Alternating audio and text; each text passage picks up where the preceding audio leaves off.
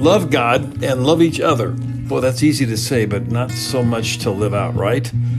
We need to get into this one on today's A Critical Faith podcast. So here is Pastor Landon Witsit, First Presbyterian Church in Lincoln, with today's text from Matthew 22, 34 through 46. When the Pharisees heard that he had silenced the Sadducees, they gathered together, and one of them, a lawyer, asked him a question to test him. "Teacher, which commandment in the law is the greatest?"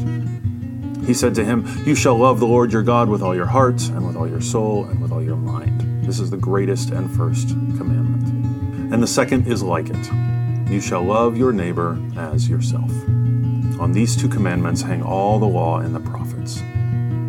Now while the Pharisees were gathered, Jesus asked them this question, "What do you think of the Messiah? Whose son is he?"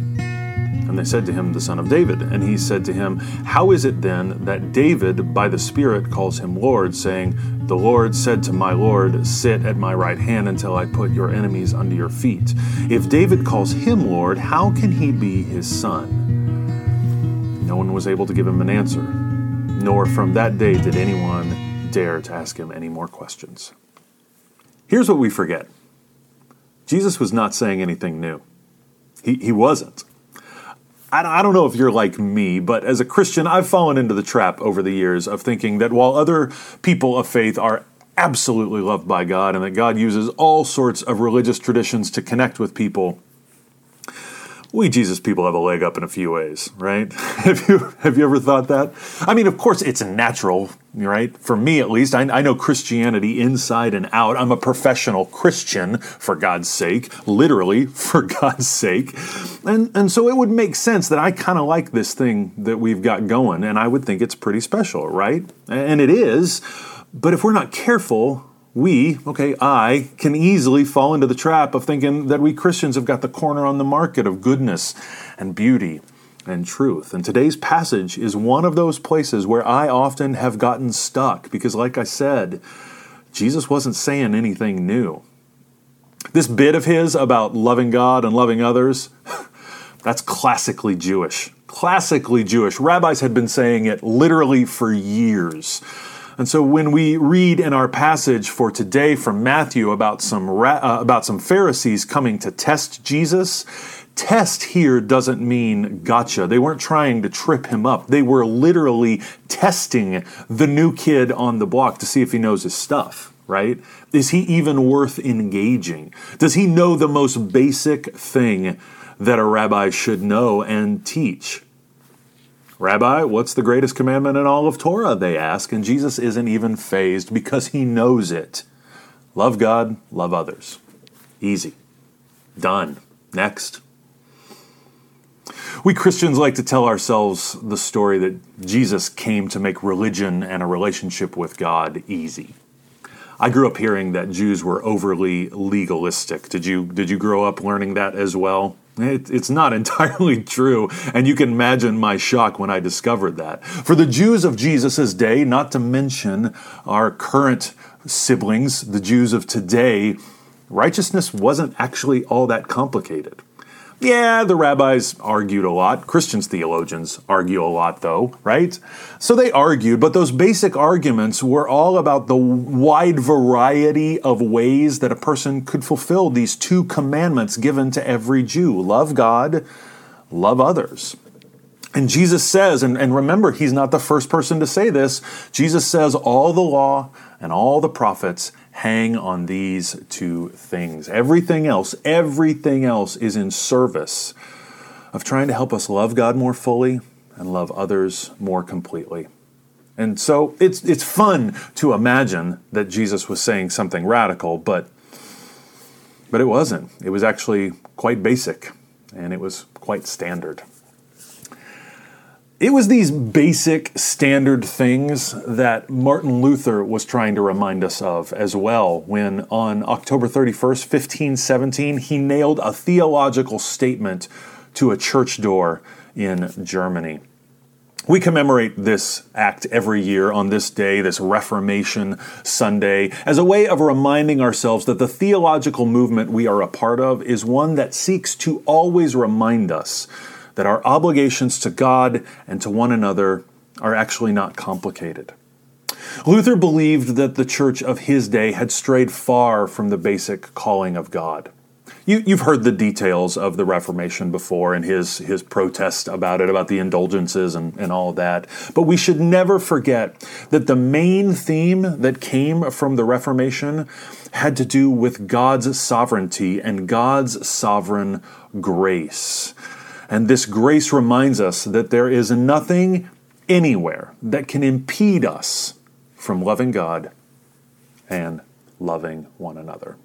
In fact, we might say that the Reformation at its core is a religious tradition ultimately concerned with making it possible for us to better show love. We don't have to follow any strict rules. We don't have to adhere to church attendance. We don't have to believe anything other than Jesus is Lord. If anything gets in the way of loving God and loving others, we say we don't have to worry about it. Our only obligations are to love God and love others. But it's funny, isn't it? How we forget this in our day-to-day lives.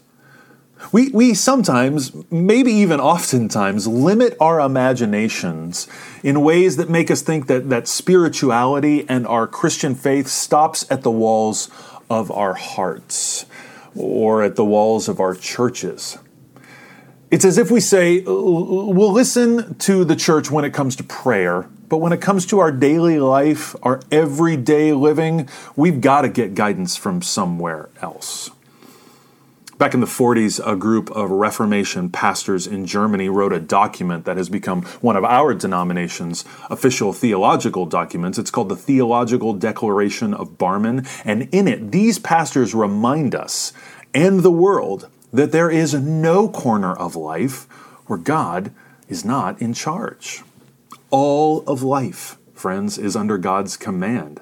And so in all of life, in every activity, in every choice we make, we Christians have an obligation to try to figure out how we best love God and others.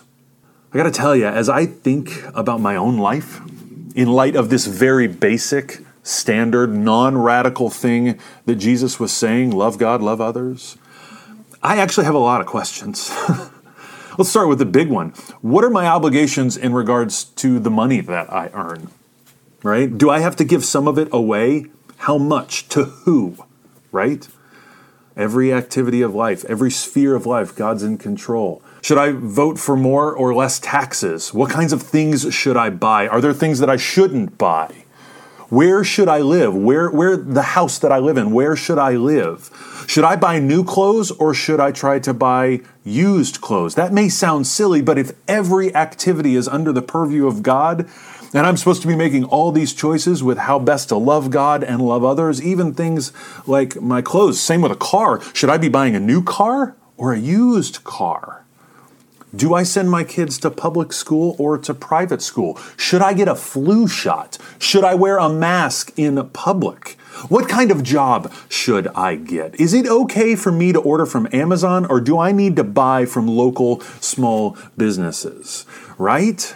And you can probably think of a dozen more questions that we need to ask. And so here's the hard truth about being a Reformation Christian, friends. The goal of loving God and loving others, it's very simple. But boy, it requires a lot of work, doesn't it? It requires diligence and it requires discipline. And we will make wrong choices, right? In all of those questions and many, many more, we're going to make the wrong choice. And we're going to have to go back and we're going to have to change. And oftentimes, at least in my life, we're going to have to apologize. But this is why, I think, as Presbyterians, as Reformation Christians, I think this is why we talk so much about grace. We're going to mess this up. And we shouldn't be surprised. In fact, we should expect it. And when we know better, we do better. I want to leave you today with a prayer from the great Christian saint Thomas Merton. As you seek to love God and love others as fully and as completely as you can, I encourage you to pray this prayer as often as possible. Here's what Merton said. My Lord God, I have no idea where I'm going. I do not see the road ahead of me, and I cannot know for certain where it will end. Nor do I really know myself, and the fact that I think I'm following your will doesn't mean I'm actually doing so. But I believe the desire to please you does, in fact, please you. And I hope I have that desire in all I am doing. I hope I never do anything apart from that desire. And I know if I do this, you will lead me by the right road, even though I may know nothing about it. Therefore, I will trust you always. Though I may seem to be lost and in the shadow of death, I will not fear, for you are ever with me, and you will never leave me to face my perils alone. Thank you for joining us for today's podcast. If you are looking for a church culture where faith is nurtured, curiosity is encouraged, diversity welcomed, and all are loved, check out and like our Facebook page at First Presbyterian Church in Lincoln, Nebraska.